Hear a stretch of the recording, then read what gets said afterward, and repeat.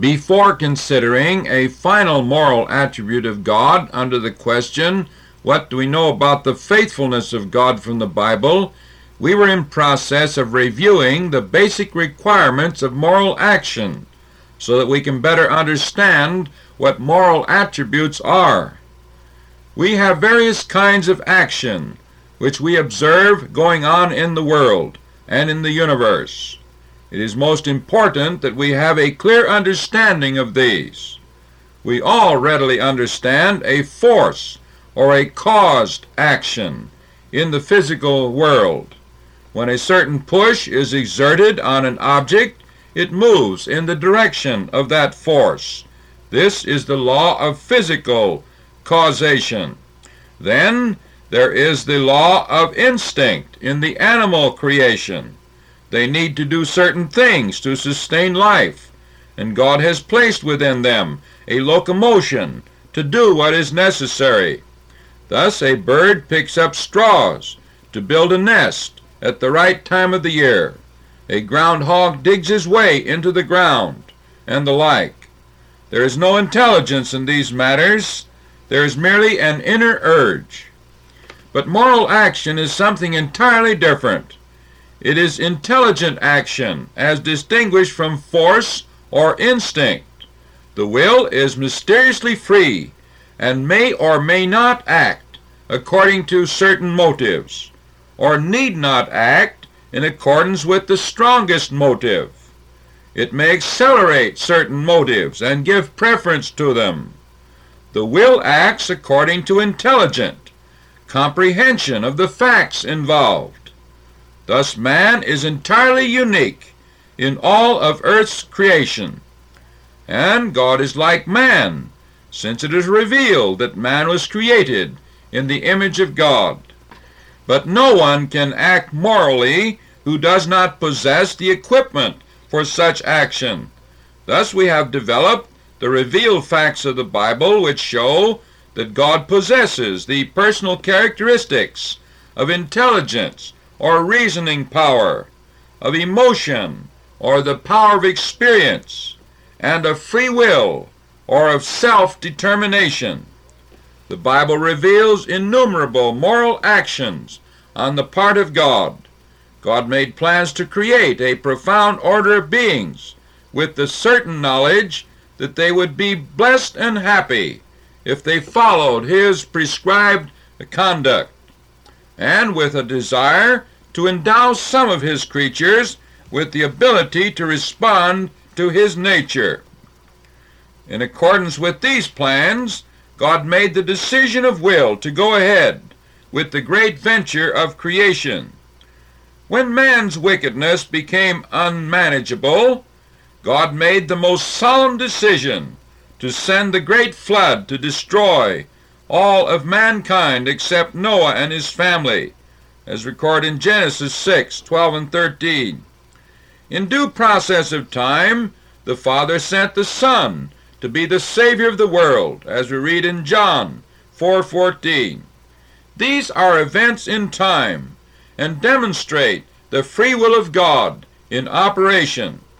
God therefore possesses the true functions of personality. This essential nature of God is revealed to be a trinity of personalities, called the Father, the Son, and the Holy Spirit. Each possesses independency of action, and yet are in profound unity in all their operations. But secondly, God not only possesses the personal characteristics of intellect, emotion, and free will, but is in possession of that perfect comprehension of moral truth that is a requirement for moral action. Moral action requires an understanding of what is right and proper, in addition to the ability to act. The comprehension of truth, or an understanding of the right, is like a road map to an automobile owner. It tells him what is the right way to go to arrive at a certain destination. It furnishes information for the useful operation of his automobile. The automobile, with its ability to go places, is like our personalities and the personality of God. Thus we need both the automobile and the road map for useful travel. We have read many Bible passages that set forth the perfect moral comprehension of the members of the Godhead. In 1 John 1:5 we read that God is light, and in him is no darkness at all. The figures of light and darkness are used to teach us the difference between right and wrong. Light has the tendency to expose everything it shines upon, and therefore what is right and proper from all angles and considerations we call light, because no one could find any fault with such conduct. What is wrong is called darkness, because it will not stand the test of light.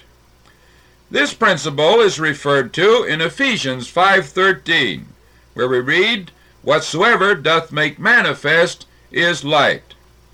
Our Lord Jesus said, "I am the light of the world," as in John 8:12. His understanding and his conduct gave to the world the moral light as to how our lives ought to be lived. But here we are particularly concerned with the fact that the triune personalities of the Godhead do possess a perfect understanding of what is right conduct in every situation. But the Bible also tells us that the beings of the Godhead are absolute in possession of all truth, which is the same as saying that God is light. Many times in the Old Testament we have the word truth used in addressing God, as in Psalm 31:5, "O Lord God of truth." God is said to be abundance in goodness and truth in Exodus 34:6. "The truth of the Lord endureth forever," we read in Psalm 117:2. The Lord Jesus was full of grace and truth, John wrote in his Gospel, chapter 1, verse 14. The Lord himself declared, "I am the way, the truth, and the life," as in John 14:6.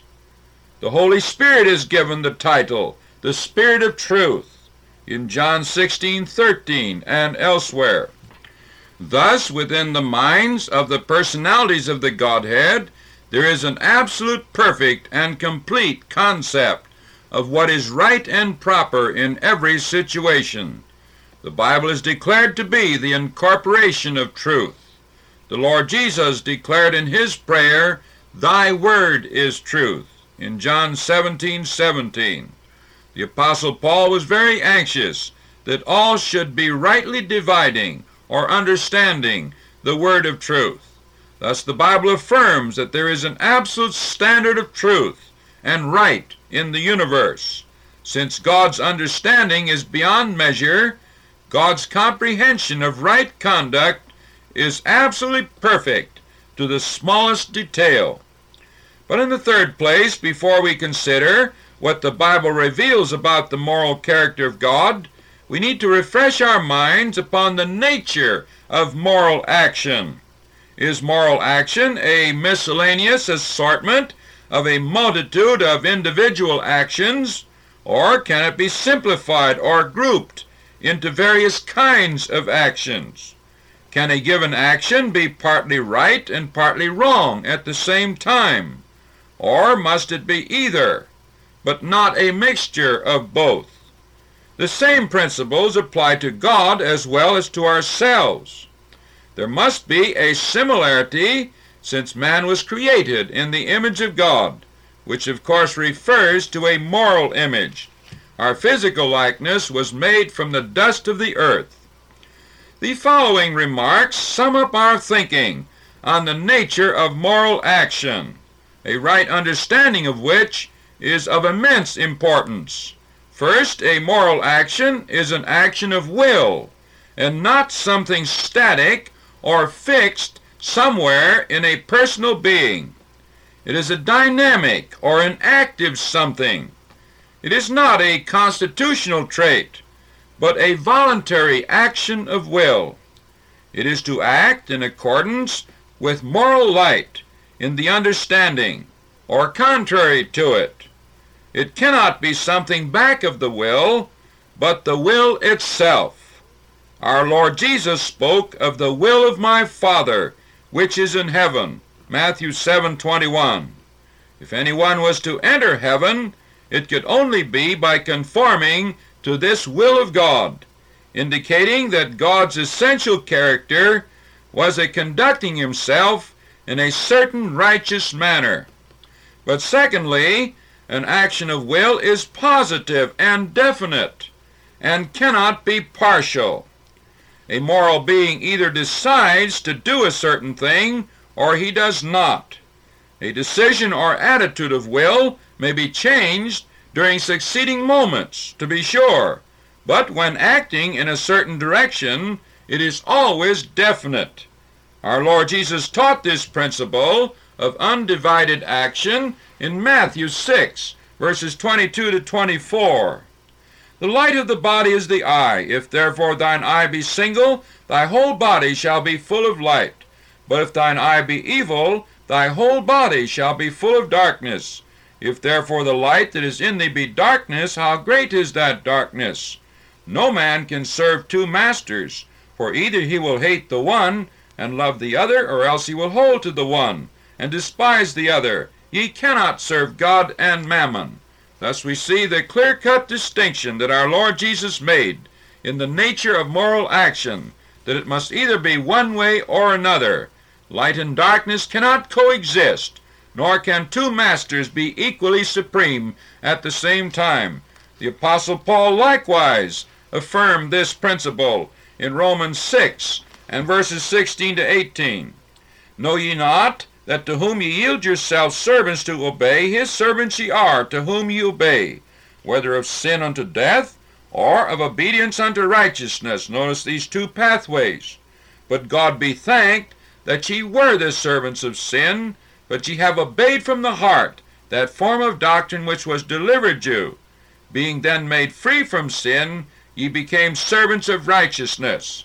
How clear does the Apostle Paul describe that salvation is a breaking away from one realm of services to enter another. It indicates no possibility of a mixed service. God is revealed as a moral being, with similar decisions of will to those of our own. But in the third place, we remark that all actions of will are not of the same importance, but are related to one another, and may be classified into various groups according to the direction of each choice. There are ultimate or supreme choices which determine the overall destination of life. But we must take up this point at our next meeting.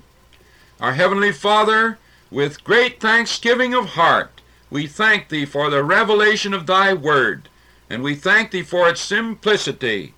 Thank Thee that Thou hast pled with us and made it possible for us to be forgiven and reconciled to Thee.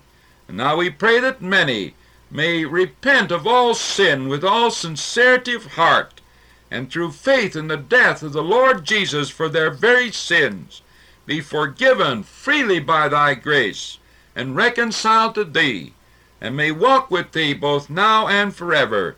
In Jesus' name we pray. Amen.